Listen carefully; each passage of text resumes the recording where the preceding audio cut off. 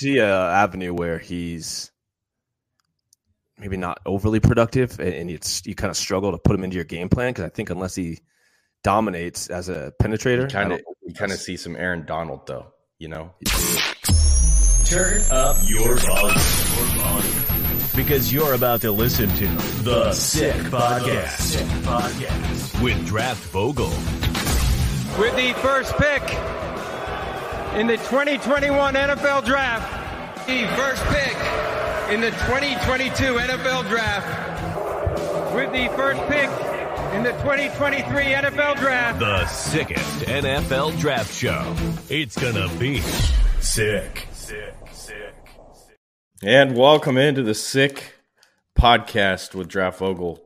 John Vogel, Justin Gamble, Mark Jarvis is in Indianapolis right now. We're at home and sick. I'm sick. How are you, Justin? My back hurts because I'm old, and I played hockey and too much this week hockey already. Yeah. Oh, but other than that, a lot lately. But I'm excited for the combine to start. I'm really anxious for that. So we'll have a lot more content. We'll have a lot to talk about soon. So cool. Combine starting up tonight, this afternoon, getting underway, getting things in. And interviews have already started rolling out. The media day started for the players on Wednesday. Coaches and GMs came through on Tuesday, and I think there were a few that swung through on Wednesday as well. But so now everything is starting to get generated. Everything's starting to build up with the combine and all that. So really excited about that. Now, Gam, we kind of wanted to get into some different stuff here, because we don't really have, I don't think, the opportunity to right now to be looking at how we're looking at different positions like we've done in the past. We're right in the middle of draft season, and so we kind of have to look at ahead to this class and start to kind of make our assessments, put that stuff out there. I've been grinding through the tape the last week and just trying to get grades done, like offensive and defensive lines and maybe some, players, quarterbacks really, but players that I don't need the athletic testing as much, I'm not as concerned about it. Yeah. And you can kind of gauge and get a good feel for where a guy's going to test. So those types of grades. And this is that point where you want to be ready for everything to be done except for your the combine stuff. Once you throw that into your grade, you want to be prepared for it. That way you're not like, oh, I saw him test this, I saw him do this, but I'm kind of not finished with tape. I'm not finished with it. You want to get you want to be as prepared as possible at this point because things are about to change. Hopefully, for the better for most of these guys. Hopefully we don't see a ton of flops and dudes we got to drop down our boards because I hate doing that anyway. You want to trust the tape and trust your eyes, but yeah, this is hopefully we can solidify as much as possible right now. Oh, and I'll tell you too, when you're doing, this, you get past the combine and now we've got, the Big 12 Pro Day that'll essentially be another combine, and you got all the other pro days on top of all that coming up. It's going to get wild. Weird. Yeah. Fast. But you had a really good idea. Go ahead and tell people what we're going to kind of get into a little bit today. Well, so one of my buddies, we talk, football every day as much as we can, and we always bounce ideas and players off each other. But we were looking at past drafts and some of the current top players in the NFL because we were talking about look at how. Well, first he asked me a question who's the best safety in the NFL? What even is a true safety anymore? Do we have a lot of those? Who are the best players at their positions in the NFL? And what makes them that way? And then we're looking around a lot of these guys weren't the first player taken at their position in their draft year. Some of them are second or third round, or some of them are late, so we're asking what makes a great NFL player? And then he dropped a question on me. Who are some players from this current class that you could see ending up a top player at their position in the NFL? And, the keyword unexpected, because I think a lot of these guys that are first rounders that we know are going to be first rounders are well, we expect him to be great. We expect him to be great. And that's the whole point is they're going to go high because we give them high grades. We think they're going to translate to great players. But you have to look back. I mean, I was looking, Devontae Adams, he was a second rounder. He went after a lot of dudes that he's far more successful than, far better than. David Bakhtiari, and I think the 2013 NFL draft, fourth round pick, became arguably the best left tackle of his maybe era. mean, he's in there with a lot of quality guys at his time, but like that draft class, he went behind, I think the only two guys maybe you could argue that were better are Taron Armstead, Lane Johnson. But that was, I think, was that the Eric Fisher year? That was Jake Matthews. Yeah, he went behind a ton of dudes that he's clearly better than. And so I think we were trying to figure out, is there some guys in this class that we can kind of forecast to say, he has the ability to be extremely productive, extremely good down the road that, maybe we're not overly as high on as right now as we either should be or that we can be because, it's a height, weight, speed auction. We always say that's a cattle auction. You can't take guys too high. You don't want to overpay. It's not a smart move as a franchise, but who are the guys that are not going to be overpaid for maybe that can develop into the top players at their position? It's funny because when you pose the question to me, and one of the things that you kind of have to think about is upside, right? Potential. Right. Who's got that raw, ability that kind of needs to finesse it. And, you think about a guy that was drafted, that's become one of the best defensive ends in the country. He's a 4th-round pick. That's Max Crosby. And when he came out of Eastern Washington, there wasn't a lot of hype around him. There wasn't, this whole, follow train of, Max Crosby stands and da-da-da. Like, right. Sort of like tradesy, long, athletic defensive end that the Raiders are like, fuck it. Let's take a pick. Let's take a swinger on it. See if he hits. Yeah. They end up one of the best defensive ends in the country. Right. And so, you gotta have to think about guys that they have that raw ability, but because of maybe the situation that they're in, maybe I'm trying to think of the best way to say it. The school that they're at. Yeah, a lot of it's like opportunities. Right. They're not getting that kind of attention. The first guy comes to my head that I kind of think about, and it's kind of funny because I think he very well may go first round, but that may be me going, I see too much. I see a lot of potential here. A lot of other projections have him, closer to the bottom of the second, early third. Oh, now I'm curious. Corley. Okay, never mind. I'm not that curious. I knew Malachi Corley, man. I mean, yeah. Malachi is such a gifted run after catch prospect. Where he becomes this running back in the open field. He takes off. He's got great field vision. But then everybody was kind of shitting on him because you ran bubble screens 70% of the time or whatever that number was. I didn't chart it. So, but yeah, he ran a lot of bubble screens in that, Western Kentucky offense. So he goes to Senior Bowl and shows that he can kind of run some routes. And one of the things that's really key at that position is not selling, your direction. One of the things I've kind of noticed where I've missed on receivers in the past has been thinking that I have to see a guy throw his shoulders all over the place, duck his head, throw it different ways, get that defensive back to bite, just be really convincing about it. And when you go look at all the great route runners in the league, nobody really does that. They're just so good through their breaks. They're smooth. They don't show the defensive back where they're going. They don't even show the defensive back they're cutting because they're already running so low to the ground that by the time they hit their break, they don't have to drop their hips. They don't have to throw their shoulders. They don't have to throw their head. They're already at the point where they can just take those 2 steps, explode off that third, get into that break, and they're gone. This is separation instantly. And I think Corley showed that at the Senior Bowl. When you look at just, the mentality that he has, we had the opportunity to talk about him a little bit with Austin on the podcast, his quarterback at Western Kentucky. And he said he's the best teammate he ever had. Excuse me. Like, he just loves football and he's constantly trying to pick up on it. So Malachi Corley feels like he could be one of the top, if not the top receiver in the league at some point of his career, to me. I don't think that highly of him, I guess, but I do understand that if he gets a chance to be super productive, he could be super productive because he's a run after the catch specialist. He's physical. I think he does have enough. I don't want to say he's a home run hitter or a vertical threat, but I think you're looking at a guy that's probably around Deebo Samuel's 40 time, like 4.49 or something. Yeah. And that's enough speed. Look at how those two measure, Gam. Yeah. Those two, is like their measurables are almost identical. And I think he's a better pure receiver and pass catcher and separator than Deebo. Mm-hmm. So yeah, I think people always say like, don't throw lofty comps around. I will say that I think he can be better than Deebo. And where's Deebo right now? Like, what are we? And Deebo's a great player. Like, is he top 10? Is he top 5? Like, where is he? I don't think Deebo's top 10 to me because again, we saw last playoffs that you kind of got to manufacture touches for him. He's not a guy that you can say go run routes, go be productive anywhere. That's not who he is. That's fair.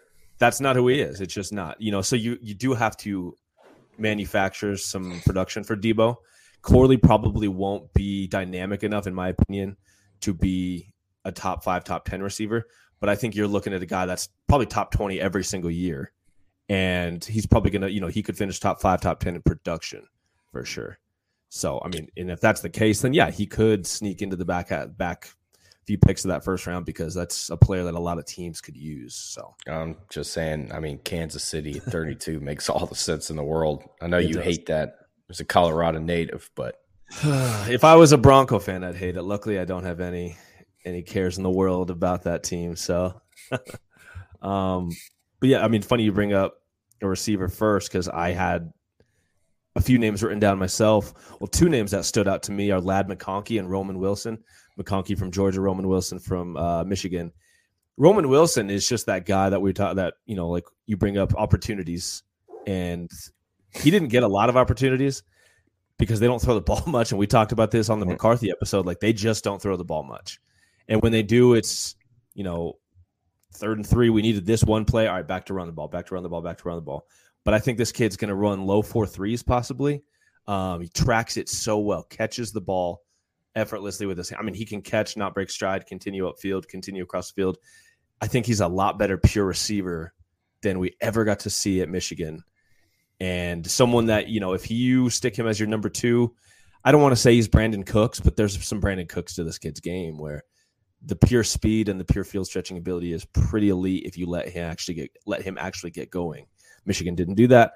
Ladd McConkey, he's getting those Antonio Brown comparisons now, which is crazy because a while ago, I don't know if it was you and me or me and Ruckus, my buddy on Twitter, Sports Ruckus, who I used to do the podcast with. It was Ruckus. Okay, because we were talking and he goes, "Does he remind you of Antonio Brown?" And I'm like, funny you say that because I think he's white, so we're all like,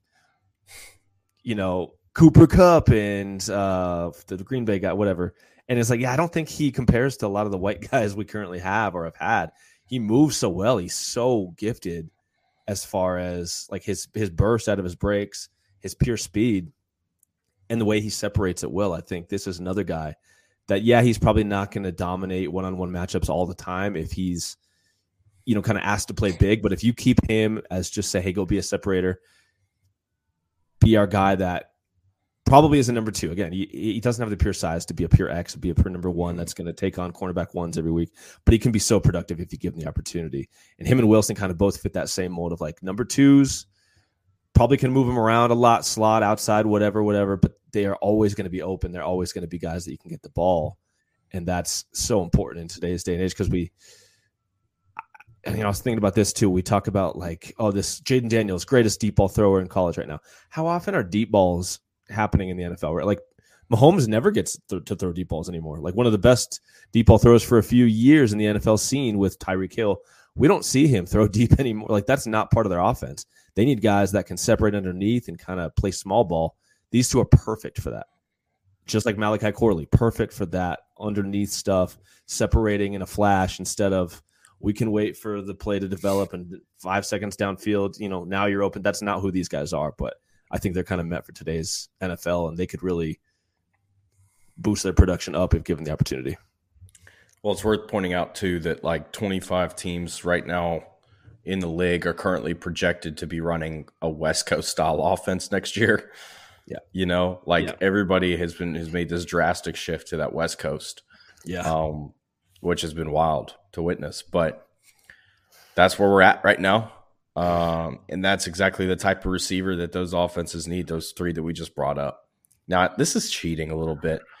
And I already kind of mentioned him a little bit, but because I think he's going to be, he very well may be the first defensive tackle off the board. And that's why this is cheating on that question. But I absolutely loved Byron Murphy out of Texas. Defensive tackle, number 90, right there in that 6 foot, 300 range. You put on that tape and you just watch this guy play. And the skill set that he has, first off, as a true junior, the understanding that he has of how to use his hands and how to set himself up for success throughout the rep is unbelievable. The second thing that you kind of see is he's violent, he's sudden, and he's a much better athlete than anybody 300 pounds really is. Yeah. And, he starts moving and he starts kind of killing it. And you're just like this guy's he's legit. And we talked about, is there that defensive tackle in this class, that can kind of be that separator. We talked back, I think we did our big board a few months ago. Jerzon Newton, Johnny Newton, he could be that guy. Yeah. But, this guy, Murphy, graded out a little bit higher for me than Newton did. Same. Because, he's got a much more complete skill set. He's very active as a pass rusher. Maybe the one thing that you kind of can say is he could close a little bit better in space. But once I think some more experience. He's his first year as a full-time starter. He's on the rotation his first 2 years at Texas. Yeah. I think a little more experience will help with that. And now we're talking about an elite athlete who has crazy violence in his hands and shades of Aaron Donald to his game. Yeah, I hate the comps. Like we were just talking about, the lofty comps are crazy to me sometimes. But on the report, I actually went Grady Jarrett. Does that make you feel better? I was thinking Jarrett, or even because I think he's a little bendier than Jarrett. Yeah, and Jarrett I think was like almost 315. Yeah, I think Murphy's supposed to come in at 302. Yeah, he's going to come in 11. But I mean, that's Geno Atkins right there. Sorry, you dying over there, buddy? Yeah, I know. I think he's more like Geno Atkins, just the way that he can kind of, literally bend under and around blockers in the way that he doesn't have to be a pure. The thing I liked more about him than Johnny Newton, we talked about Newton in the past, and, we weren't overly high on him. We thought he's starting off maybe super high for us because we haven't studied a lot of players. And then as we, get more and more names, like he kind of will drop. And that's exactly what happened, I think, for both of us. Newton is that guy that I don't see the twitch and the pure strength. He kind of wins because he attacks a gap. And if the gap is not won right away, like he's a little stumped, or he kind of takes a bit to kind of reload and figure out his counters, where Byron Murphy is so twitched up. He can win that gap, or he can go right at you and kind of laterally make you miss. There's just a lot more options to his game. A lot more Geno Atkins style than I think Johnny Newton, who's gotten those comps, and I don't see that. I think he's more of a second. Who knows at the NFL? It's not the greatest defensive tackle class, but I think Newton could fall maybe late second, early third. Probably won't happen, but I think it's a possibility if he doesn't test well, and teams already weren't sold on some of the tape that he put out. But Byron Murphy feels like if you can get him moving, and if you can find the way to make him a productive player, because again, he's not going to be the best run stopper. He's not going to be a two gapper. There's ways that he can get blown up, probably just like Aaron Donald, though. But if you can get him coming up field and kind of get him to be kind of a specialty player, you're going to get a freak show and hopefully a productive player. We've seen Kalijah Cansey go in the first round. I'm trying to think who else. What other? Loved Cansey. Yeah, and honestly, Murphy is a lot better of a prospect than Cansey, in my opinion. So you're getting a guy that, just like Cansey, get him going in the right role, and holy crap, man, he's gonna explode. Do you have anybody that's not a first rounder that you think could end up being a top player at their position? I've got a controversial few, actually, if you don't mind. So I've got a quarterback, I've got a tackle, and I've got a safety. As far as quarterbacks go, I think a lot of these guys are kind of boom or bust. And so it's kind of Even Caleb Williams is boomer bust, but Drake May, Jaden Daniels, Bone, like all the guys, everyone we've talked about, but Spencer Rattler, I come back to him every time. And I was having a conversation with someone the other day, and they were saying, look at Drake May versus Clemson, look at Spencer Rattler versus Clemson. Honestly, if you just watch those two games, you probably wouldn't know who teams ranked higher, other than you can tell one guy's taller. And so he probably has more prototypical size. But Rattler just feels a lot more natural at times playing the position, and you feel like he understands what the answers to the problem are going to be and how he's supposed to kind of solve it, versus Drake May sometimes felt uptight. Sometimes he felt stiff. Sometimes he felt rushed. Sometimes it was like he's scrambling, but you can tell it's kind of a panic mode, where Rattler just felt so chill all the time. Even in their head-to-head, it was like they dueled back and forth. And there was a lot of times where I felt the same way. Like Rattler just understands the quarterback position and so many of those little nuances he does so well. If he goes to the Vikings, the Rams, maybe even Denver, something like that, where he gets with a good offensive coordinator and a decent offensive mind and probably a decent offensive line that can actually protect him, unlike South Carolina. But we might see this guy take off. And, in a year or two, we're looking back at him just like, Brock Purdy, and saying like, why did he go so late? Like he does so many of the little things so naturally. So Rattler's that's interesting. I have to pose this question just, because you brought up Rattler's potentially, long shot, but could be one of the best players of his position group in the NFL one day. You've been talking to a former NFL scout here lately. Former NFL, that guy's going to look like a genius, man, if Rattler hits. And it's hilarious because, well, he probably won't look like a genius because his analysis is still hilarious and doesn't make any sense. But it's just going to be annoying to see that guy post on Twitter if Rattler ends up booming. What was he? He changed it. He doesn't start every tweet with former NFL scout. Now it's he's former versatile. Pro personnel. Who worked with Bill Walsh and Bill Parcells in the New York Jets. Okay. Yeah. All right, man. All right, Jets buddy. Yeah. Well, and look, that already tells you right there. I mean, like if you're working pro personnel, they're not letting you look at rookies. Yeah. I mean, and I know some things about it. He was like, he did intern work. There was never a player personnel decision that man ever made in his life. The other thing too about it was like, have you actually ever met anybody that could verify he worked for the Jets?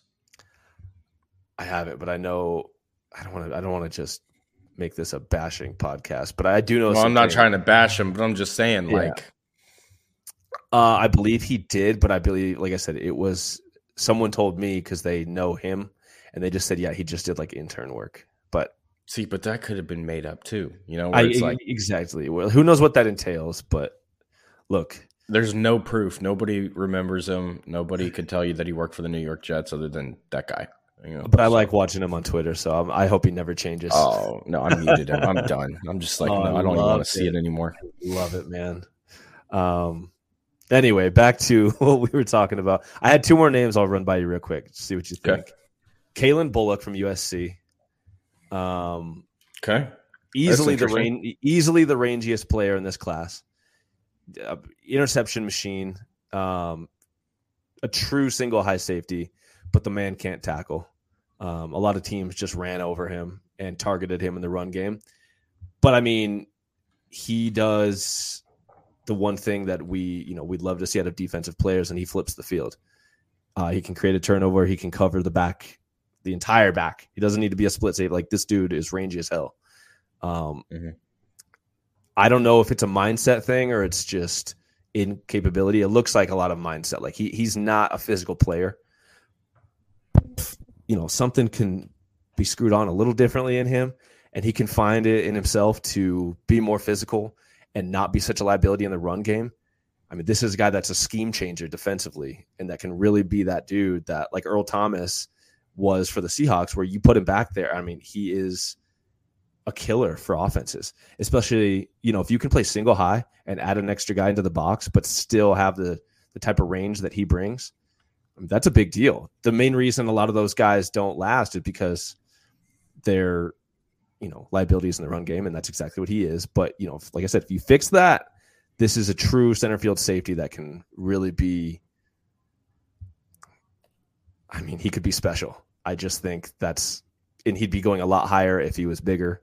His frame is not great, but if he was bigger, like I said, and he could tackle, boom. And Austin Booker, Mark Jarvis, brought him up to us a while back. The defensive end from Kansas.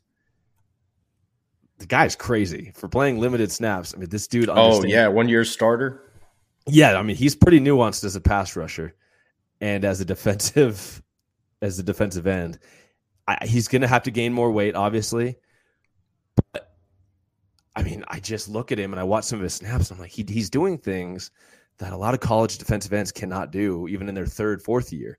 But he's setting up offensive tackles using a whole array of moves and has so much in his bag. Like, this dude could find himself, a Max Crosby type of career where third round, fourth round, because he comes out of Kansas, 1 year starter.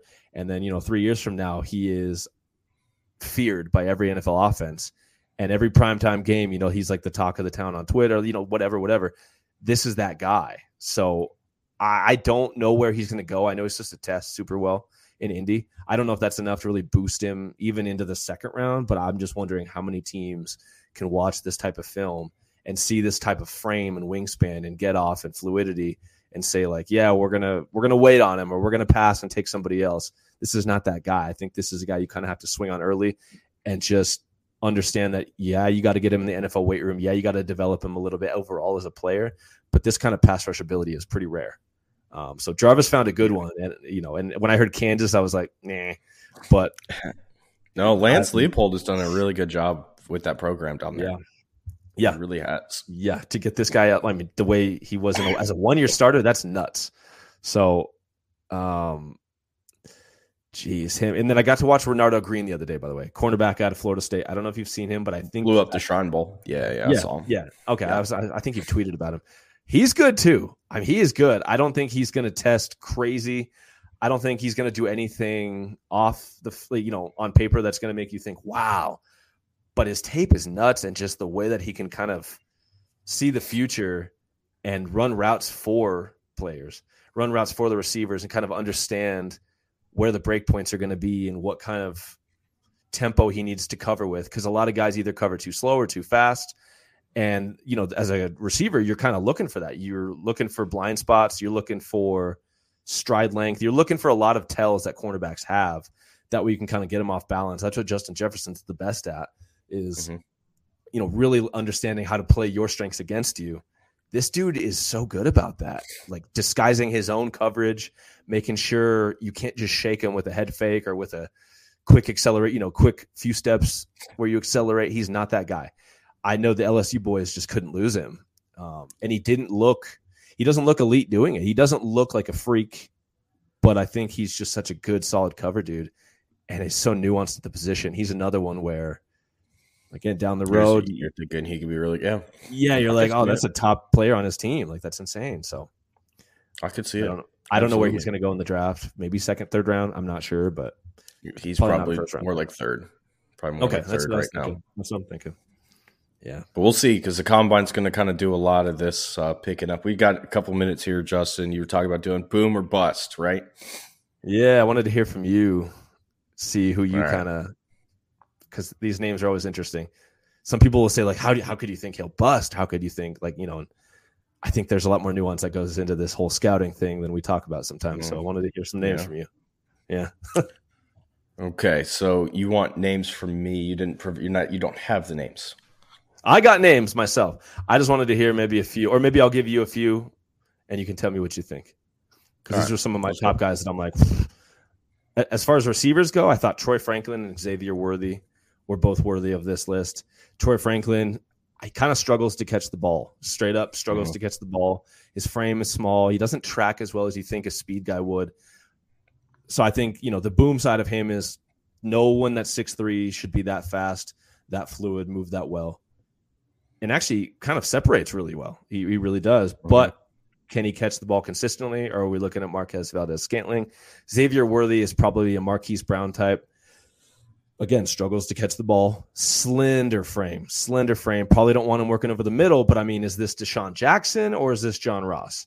Which is it? Because he's also amazing after the catch. So it's like, as an offense, both these guys are probably guys you don't want working over the middle. You don't want them to be the chain movers. You don't want them reeling in tough catches. But if you can get them out of that role altogether and say, go be Deshaun Jackson or go be our pure deep threat, you might be looking at guys that light up the NFL. I'll go with the tackle that comes to mind. I'll start there. Marius Mims. I mean, I had him on my list too. Physical, just has all the measurements that you could possibly want. Just looks like an NFL player as soon as you see him. But you start watching his tape, and he's so unpolished. He's so unpolished, and you're going, oh, but you got 8 starts in two years, like in the SEC. That's a little too. Not it's not like we're sitting here going, oh, well, you this and that. You got injuries. You've got all these different things on top of that we've got to figure out with you. Like that is a huge boom bust. Straight up experience. Yeah. The other one, I'm trying not to be too obvious here, so I got to kind of think a little bit.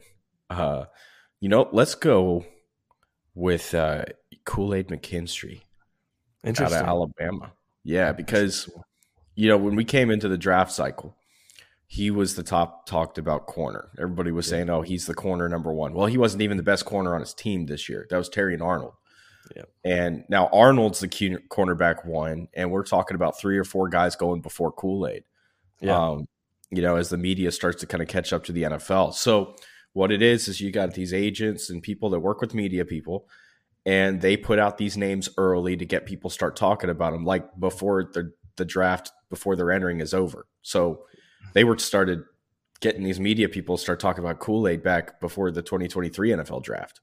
Plus a cool name. So it really is. He was cool, a catchy name. High school, because it was him and it was DeColdis Crawford that came out in the same class.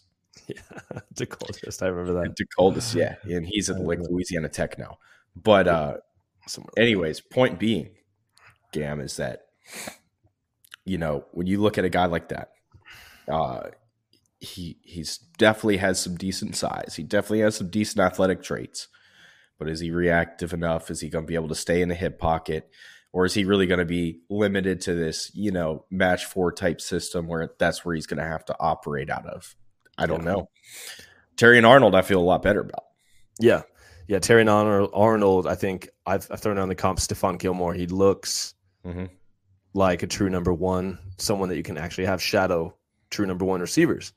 Might not be perfect, but I mean, there's a lot of Gilmore to his game. Yeah, I can see it. Two more DBs real quick that I had.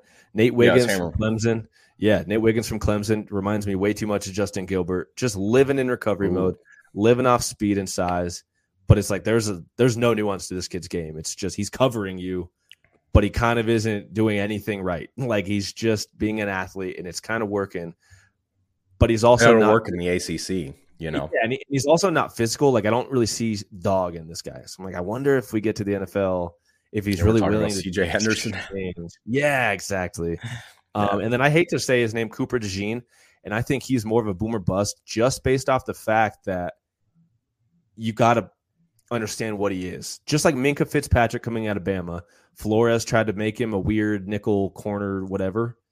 That didn't work out. It was awful. And we were like, what's wrong with Minkah Fitzpatrick? You look good at Alabama. What the hell? Move him to pure free safety. All right, maybe he might be the best pure safety in the game. Cooper DeJean's kind of the same way. I don't see a pure man-to-man shutdown corner. No. He's tight. He has, he's not oily in transition. If you ask him to be your number 1 corner because you draft him super high, you're not going to have a fun time, and neither is he. So I think this is a dude that's probably a strong safety that you can keep in the box, kind of cover tight ends, or hell, maybe he's your actual free safety and he's rangy enough and can get his hands on enough balls to kind of make that worth it. But I think he's a safety. I don't think he's a corner, and I don't like that because he was so hyped up early. Now people are kind of hesitant to say, oh, he can't play corner. Like, just get it right. Don't be first. Don't be against the echo chamber. Just be right. And I don't think the right thing is putting him at cornerback. So I think, we see him taking top 15 and then some team sticks him at corner. I know you and I are going to be like, shit. Oh no. Yeah. Great. I don't think he's going to go top 15 just because of the injury.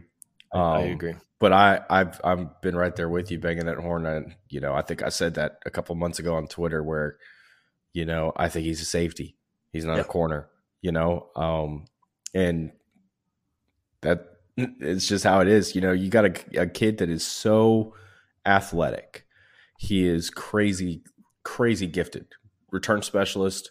He will make people miss. He'll do jump out of the gym.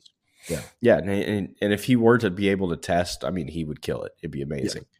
But there is a different type of, athletic ability that's required to play corner, and that's to be reactive, to have that kind of control over your body and your mind and being connected to that same point, so that when you see something, you just got that instinct or whatever it is to make those cues and react accordingly. And, when you're playing safety, it's a lot easier to, to have time to make up for any lack of reflex than at corner, when you're in man coverage and trying to stay with a guy breaking a 90, degree in cut. Yeah. You can be linear and play safety. You cannot be linear and play corner. No. And he's even in a match 4 system, it doesn't work. Yeah. Yeah. And that's, but no, so I think he's a safety. I think he's going to be a good one, but I think it'd be a great safety. Play him there. Harrison Smith type safety, be in the league for a long time. He's can be a downhill, hitter. Yeah. He'll just have more athletic ability, more upside in the return game.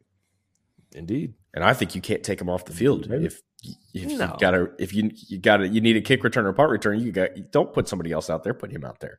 Yeah. He's going to make stuff happen. Cannot afford to get him hurt or something, but yeah, I mean, he's dynamic as hell. So yeah, we'll see what happens. Wish you could test. I think that's about it here, man. I think we've about wrapped up the show. We're going to be back at it later this week. Jarvis should be joining us after getting back. Yep, from the combine. He was actually texted us while recording. That's why I was looking distracted while you're talking about your safety. What's he saying? All right, trust him. We'll talk about it. We'll talk about it. Right. But yeah, for Justin Gamble and John Vogel, we'll be back at it later this week on the Sick Podcast. And get us out of here, Shane. And that's a wrap. Hope you don't miss us too much until next time. Follow the Sick Podcast with Draft Vogel on YouTube, Instagram, Facebook, Google Play, and Apple Podcasts.